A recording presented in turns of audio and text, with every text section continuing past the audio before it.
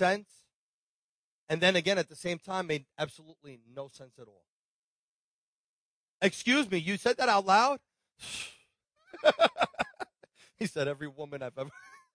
That's because he's 24. That's bad. That's bad. I'm working with him. He's under construction. That's all right. He is saved. He is saved. But there are sometimes things in life, statements that we hear that make sense, but then at the same time they make no sense at all. In fact, there's a word that we have to describe that. It's called a paradox. A paradox, right? Seemingly absurd or self-contradictory, like an oxymoron. He's a giant shrimp. What do you mean it's a giant shrimp? Is it a shrimp or is it a giant? No, it's a giant shrimp. But yeah, I don't understand. Here, let me elaborate a little more. A paradox is a statement that seems absurd or contradictory, but yet can be true, or at least makes sense.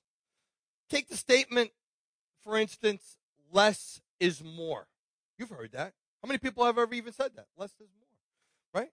And so it uses two words that are actually contrary to one another, but yet it makes a true statement. How can less be more? Well, the concept behind the statement is that what is less complicated is often more appreciated. Huh? Sometimes you walk into my mom loved, we used to call them chachis.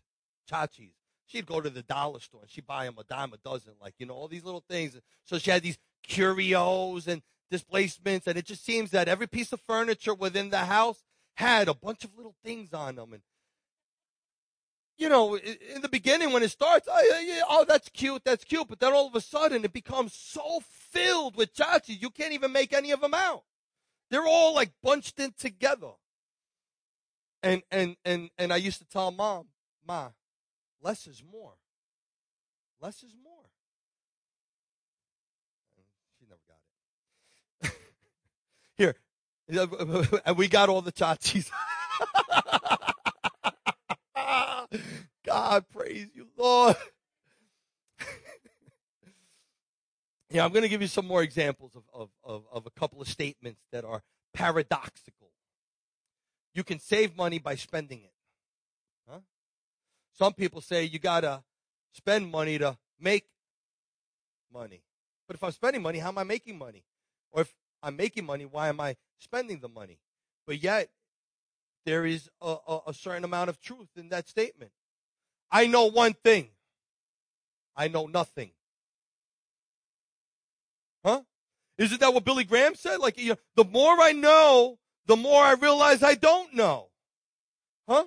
Socrates? Eckert? I know that I know nothing. That is so true in my house. This is the beginning of the end. What? It's the beginning of the end. It's almost the end of me in a minute. or sometimes you meet somebody that, like, who saw the movie Shallow Hal? Could be a little shallow. You know what? Deep down, you're really shallow. What? Hold on a second. How could I be shallow and yet have that amount of depth in me? How could I be deep down and shallow? Come on. One of my favorite poets, I love Robert Frost. Men work together whether they work together or apart. Isn't that the truth? Because I could be doing something by myself here, but it's when men come together. If I'm working here and you're working there and you're working there, but ultimately, whatever we're laboring on, collaboratively, we could still all be working together.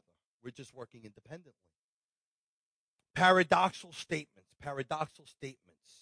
You know where we can find some really good, solid, paradoxical statements?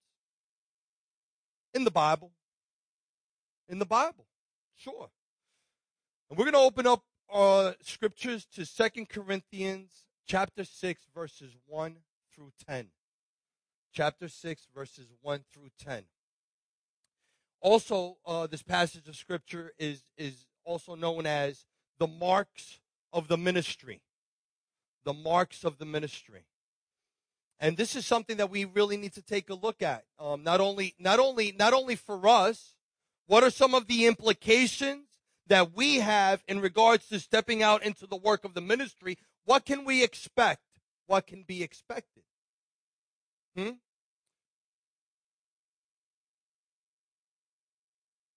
Word of God is read in the name of the Father, the Son, and the Holy Spirit.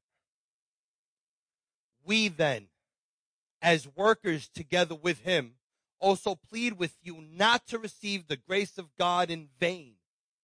For he says, in an acceptable time I have heard you, and in the day of salvation I have helped you.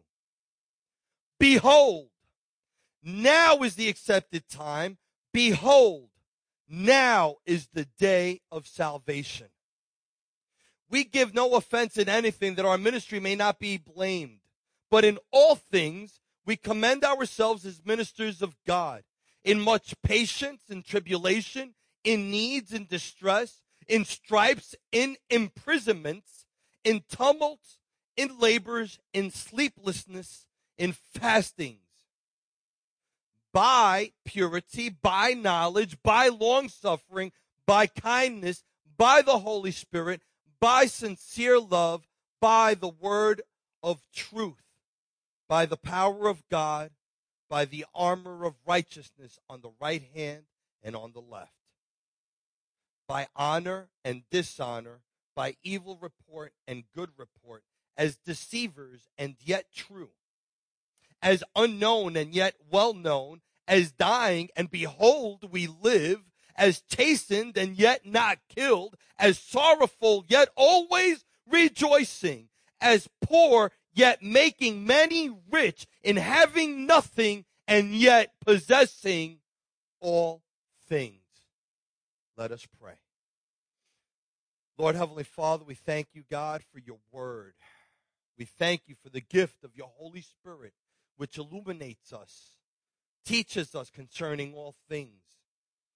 We plead the blood of Jesus over us, O God, that your mercy will meet us where we're at, where our transgressions and shortcomings do not keep us away from you, O God, but clothed in righteousness have the opportunity and the authority to come into your presence with boldness, O God, asking you to teach us, to open up our eyes, to open up our hearts and our ears, Lord God, to receive what you would have for us this morning, we ask. In Jesus' name, amen and amen. So, we then as what? Workers. Bring me back one. So, we then as workers together with him. Workers. I wanted to know what that actually meant, because I want to know what his expectation of me is. Don't you want to know what God's expectation of you is? Right? So here now Paul is writing and he says, we then as workers with him. Sun ergo. If we compare the word synergist or synergism from the word sun, which means together, and ergo, to work, hence to cooperate, help, and collaborate. It's a working together, not on my own. I can't do it on my own. But when you and I come together and we apply ourselves to it, then we're able to manage it. Then we're able to accomplish it. So we need to be workers. Now, it doesn't mean to be a busy bee and working in my own little bubble. What he's really saying is that to be a worker that is united with other workers, to be able to come together to complete a task and or mission. Hence, that's the definition of teamwork. Two or more men gathered together to complete a task and or mission. So now he says that we are these co-laborers with who? We're not just co-laborers with each other. We're co-laborers with him. Notice in verse 3, it states that we are workers with him. We are working with God. God chooses to make us his partners. Now, how much confidence do you think you would have when you walk into a boardroom on a business meeting and you know that you're in partnership with Almighty God? I'd be pretty confident. Yeah. Because sometimes you're known by your company you keep. Huh? Birds of a feather. Oh, come on now. Help me preach this message this morning. Come on. You're known. Bad company corrupts good morals. You're known by who you're associated with, huh? So when you turn around, it's different for me to go say, hey, listen, I want to apply for a loan, a business loan, and they turn around and say, oh, okay, who's your partner? And I turn around and I say, Barney. What? Barney? The purple dinosaur? Or you turn around and say, who's your partner? Oh, I'm coming in. Apple is one of our greatest supporters. What? Sign off on the loan. Why? Because you've got some credibility. How do I know you have credibility? Because you've built the credibility by the people that are co-signing themselves to you. So you could tell a lot about an individual by the company they keep. Huh? So sometimes your reputation automatically, I can't even tell you how, and it's crazy because, when God takes the broken things of this world and turns them around, for once having one of those household names that lock the door, and then all of a sudden to have a name that says, please come in, how can we help you? This is how God has transformed my position and my life. So this what I'm telling you isn't because it's book knowledge. This what I'm telling you is that I've lived it. God can take the broken things. He can take the things, bad reputation, the things that, all of this stuff, and he can then bring it, transform it, add newness to it, and he says through the Bible that he will take all things and make them new, brand spanking new.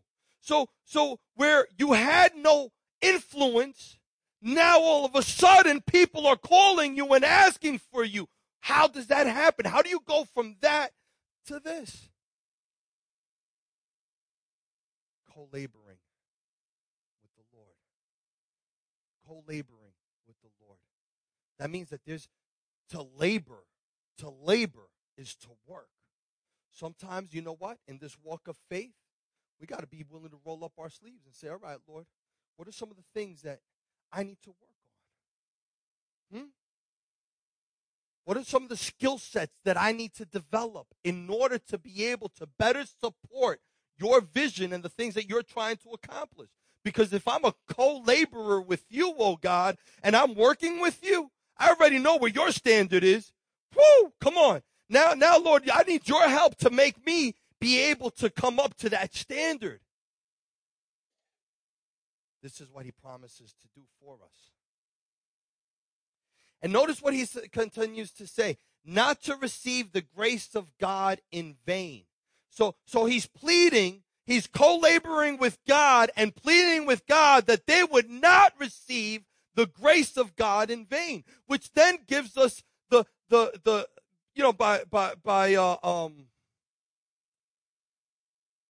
by default, we know that then we can receive God's grace in vain.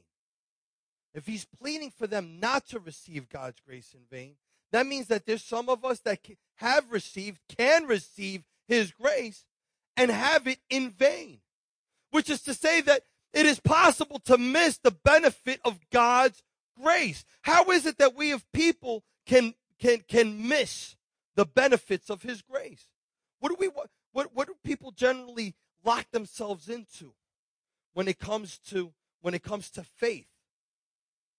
All of a sudden, it becomes religion again. Faith can then turn back into religion. You could be in religion, step out of religion, come into relationship, and then based on relationship, you can't step back into religion again. When you're bound by the legalism of the law, when all of a sudden it becomes the list again of the do's and don'ts, how I'm supposed to act, how am I supposed to behave, what am I supposed to wear, what is acceptable, what is not acceptable. You can't go to church like that. What, there's a dog in the sanctuary? That's impossible. All of the things that all of a sudden come out and people want to make big fusses about. But where's the heart of God in it? Where's the heart of God? We need to be able to receive God's grace and receive it not in vain, but to really be set free and delivered from the oppression. It's the adversary that comes to kill, steal, and destroy. But he has come to give life and to give it to us more abundantly. And this is what Paul was trying to tell them. And this is why Paul went back 700 years and quoted the prophet Isaiah in the 49th chapter and the 8th verse when he said, "In an acceptable time I have heard you, and in the day of salvation I have helped you." So now Paul wrote that 700 years before Christ. Now Paul was declaring in his day that now is God's appointed time, his kairos. Kairos, not like chronos, like chronology in time, but kairos is a time when conditions are right for the accomplishment of a crucial action, the opportune and decisive moment. When the things fall into alignment, we're in a kairos moment. It's in a kairos time. It's an appointed time and an appointed place that has been ordained and orchestrated by God. You know when you're in a kairos moment. I'll explain. You ever walk around and all of a sudden God puts something on your heart that you need to pray for somebody? Huh? And then that person just happens to come across your path coincidentally. God orchestrates our steps. And all of a sudden, what we would take as coincidence really is God bringing forth a kairos moment in time. I have chosen this time and this place for a specific task. And so when we realize that and we're equipped to handle that, then all of a sudden we recognize, boop, oh, I got it, Lord. I get it. And God orchestrates and guides us. So when is the right time to accept God's grace? Right now. Right now. Every moment is an accepted and appropriate time to accept God's grace. What Paul was declaring, that what was written 700 years ago, now in his day and at that time to his hearers, now is the accepted time. Today is the day of salvation. And from that moment forward, every day, every moment that we live, that we breathe, that we have our capabilities upon us to be able to reason and communicate, it's our job and obligation to be bringing that kairos moment to the lives and the individuals as we come across them. The right time to accept God's grace is now. Now. Why is it so important for it to be now and not later? Because you know, how many of y'all know I'm a guy and guys like to procrastinate? Why y'all looking at my wife? Don't look into the corner. Guys like to procrastinate. It's one of those things, right? I just want to push it off, and it's what we do. I'm sorry, babe. We're built that way, but I'm working on it. I'm a work in progress. She's working hard on me. The reason why it's important to seize the moment, the kairos moments, is because there's going to come a time when that opportunity will no longer be there. Genesis, right in the beginning, chapter 6, verse 3. And the Lord said, "My spirit shall not strive with man forever, for he is indeed flesh." And yeah, he became flesh, and the flesh is really the product of sin. That's why its nature, its desires, its hungers is always sinful. It can be stuff that, you're not so comfortable doing it out in the open. So, you want to put a little shade on it. The flesh and its desires. Huh? Oh, it's deceitful and wicked. And God said it's because of that I'm not going to forever strive with man. I'm not going to keep contending. And I could understand what God was feeling at that moment in time, because there's times I look at my son, I'm not going to continue to contend with you. I don't do that. I do cocotazos. Chapter 6, verse 3. Who knows what a cocotazo is? That's the Spanish. Yeah. That's what Rob gets. Listen to what Proverbs has to say.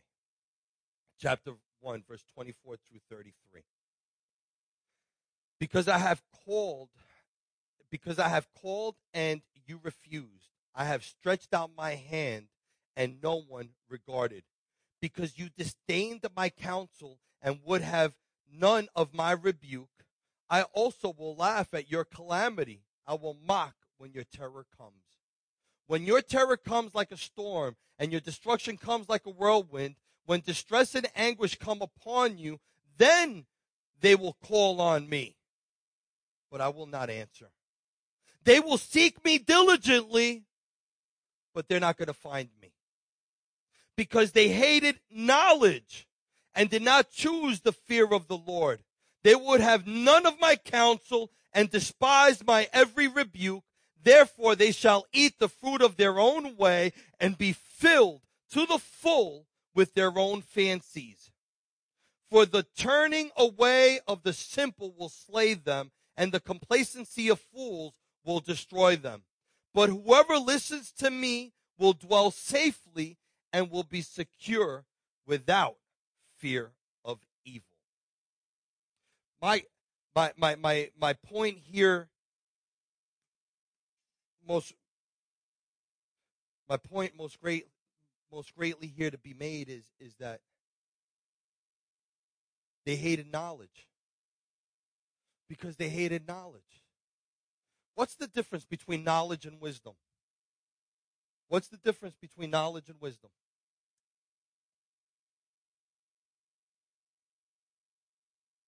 What was that? Knowledge is what you know, and wisdom is how to apply it. So you can be a bookworm and have a lot of knowledge, but if you don't have the ability to apply that knowledge, what good is that? What good is all that knowledge?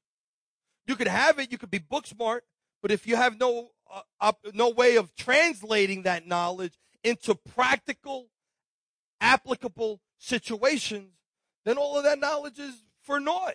It's in vain. It's only when we can couple our knowledge and bring it into wisdom, into application, that then we can make an impact. Amen? And it was because they hated knowledge. They hated knowledge. How many people, people would counsel me all the time. And we either want to hear it or we don't want to hear it. We're either going to take it or we're not going to take it. We're either open to it or we're not open to it.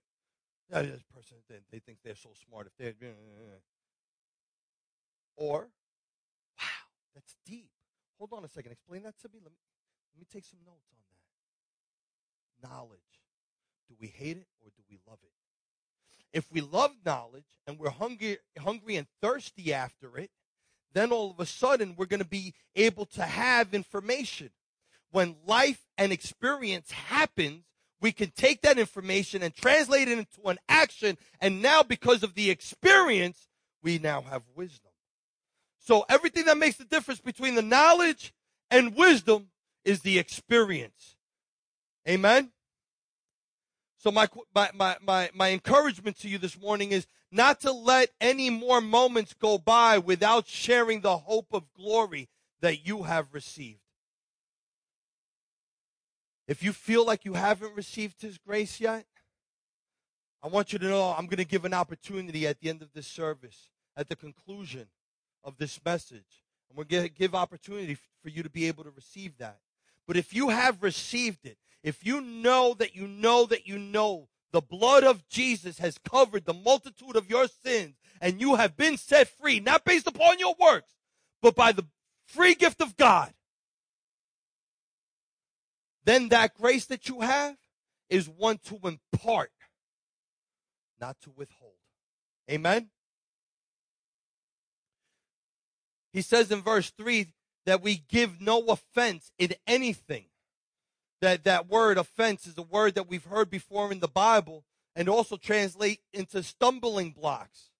We create no stumbling blocks to those who are seeking the faith. We're careful not to leave anything lying around that may cause someone else to fall. Meaning Paul was really above reproach. he understood that there were things that maybe were legal for him, that were fine. He was righteous. He was set free. These things held no bound. But yet, because of others that were younger in faith, what did he choose to do? Withhold. Practice self-discipline. If it's something that may cause someone who's seeking the faith to stumble and fall, then at that moment in time, who's the most important person? The one that's far from God. So if this person may take an offense or it may confuse them because they see my action, I got to turn around and say, you know what? I'm going to withhold from acting in that way just so that I know that we are not creating a stumbling block, an offense to those who are seeking the faith. And so he wraps this up from verse 3 and he goes into his qualifications. And I'm going to quickly move through these.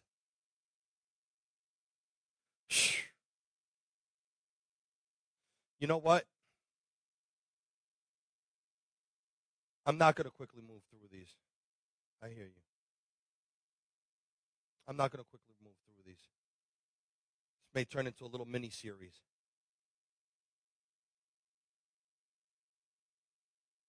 He goes forward, and as we read, he gives forth his qualifications for the ministry. He basically writes a resume in it, listing his skill sets as what? What's his job title? Being a minister of God. As a minister of God, he brings forth his qualifications that is broken down into 3 parts: experience, equipment, and then the paradox of what the call of ministry is. We're gonna pause it there, and we're gonna pick it up not next week, but the following week. Oof, because it's just too good. We can't. We're not gonna rush through the Word of God. Amen. I do feel, and I know that there is a word that was here this morning. Lynn, can you come up? We're gonna do this a little differently, but Lynn was praying and in worship. Go ahead, take it from there. House mic.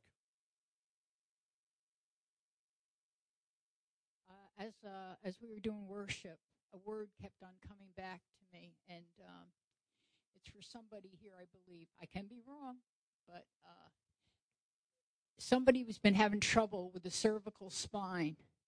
When you turn your neck, you've been getting shooting pains up it. God wants to heal that. If that's any of you, and you've been having trouble with your cervical spine. Is there anyone here that's been having trouble with the cervical? God wants to heal that. Come on.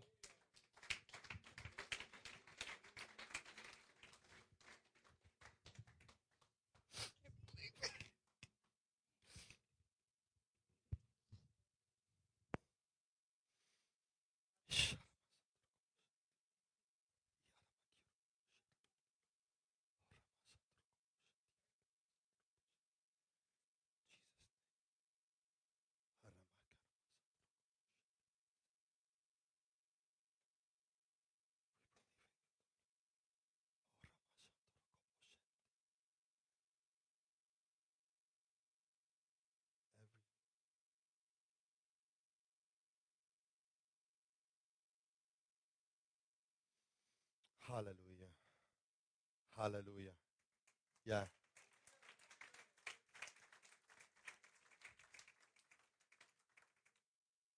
We can come up here and have our plan. How sensitive are we to allow the Holy Spirit to come and wreck our plans? Amen. Judy, let me know how you make it. We're going to continue to pray for you and pray for that. So I want you to know. Just real quickly, is there anyone else that needs a prayer of healing? I want an opportunity, Lynn. Yeah, come. Bianca? Yeah? Tina, come on. All right, so we're going to close this service out just a little differently than we normally do. Yeah?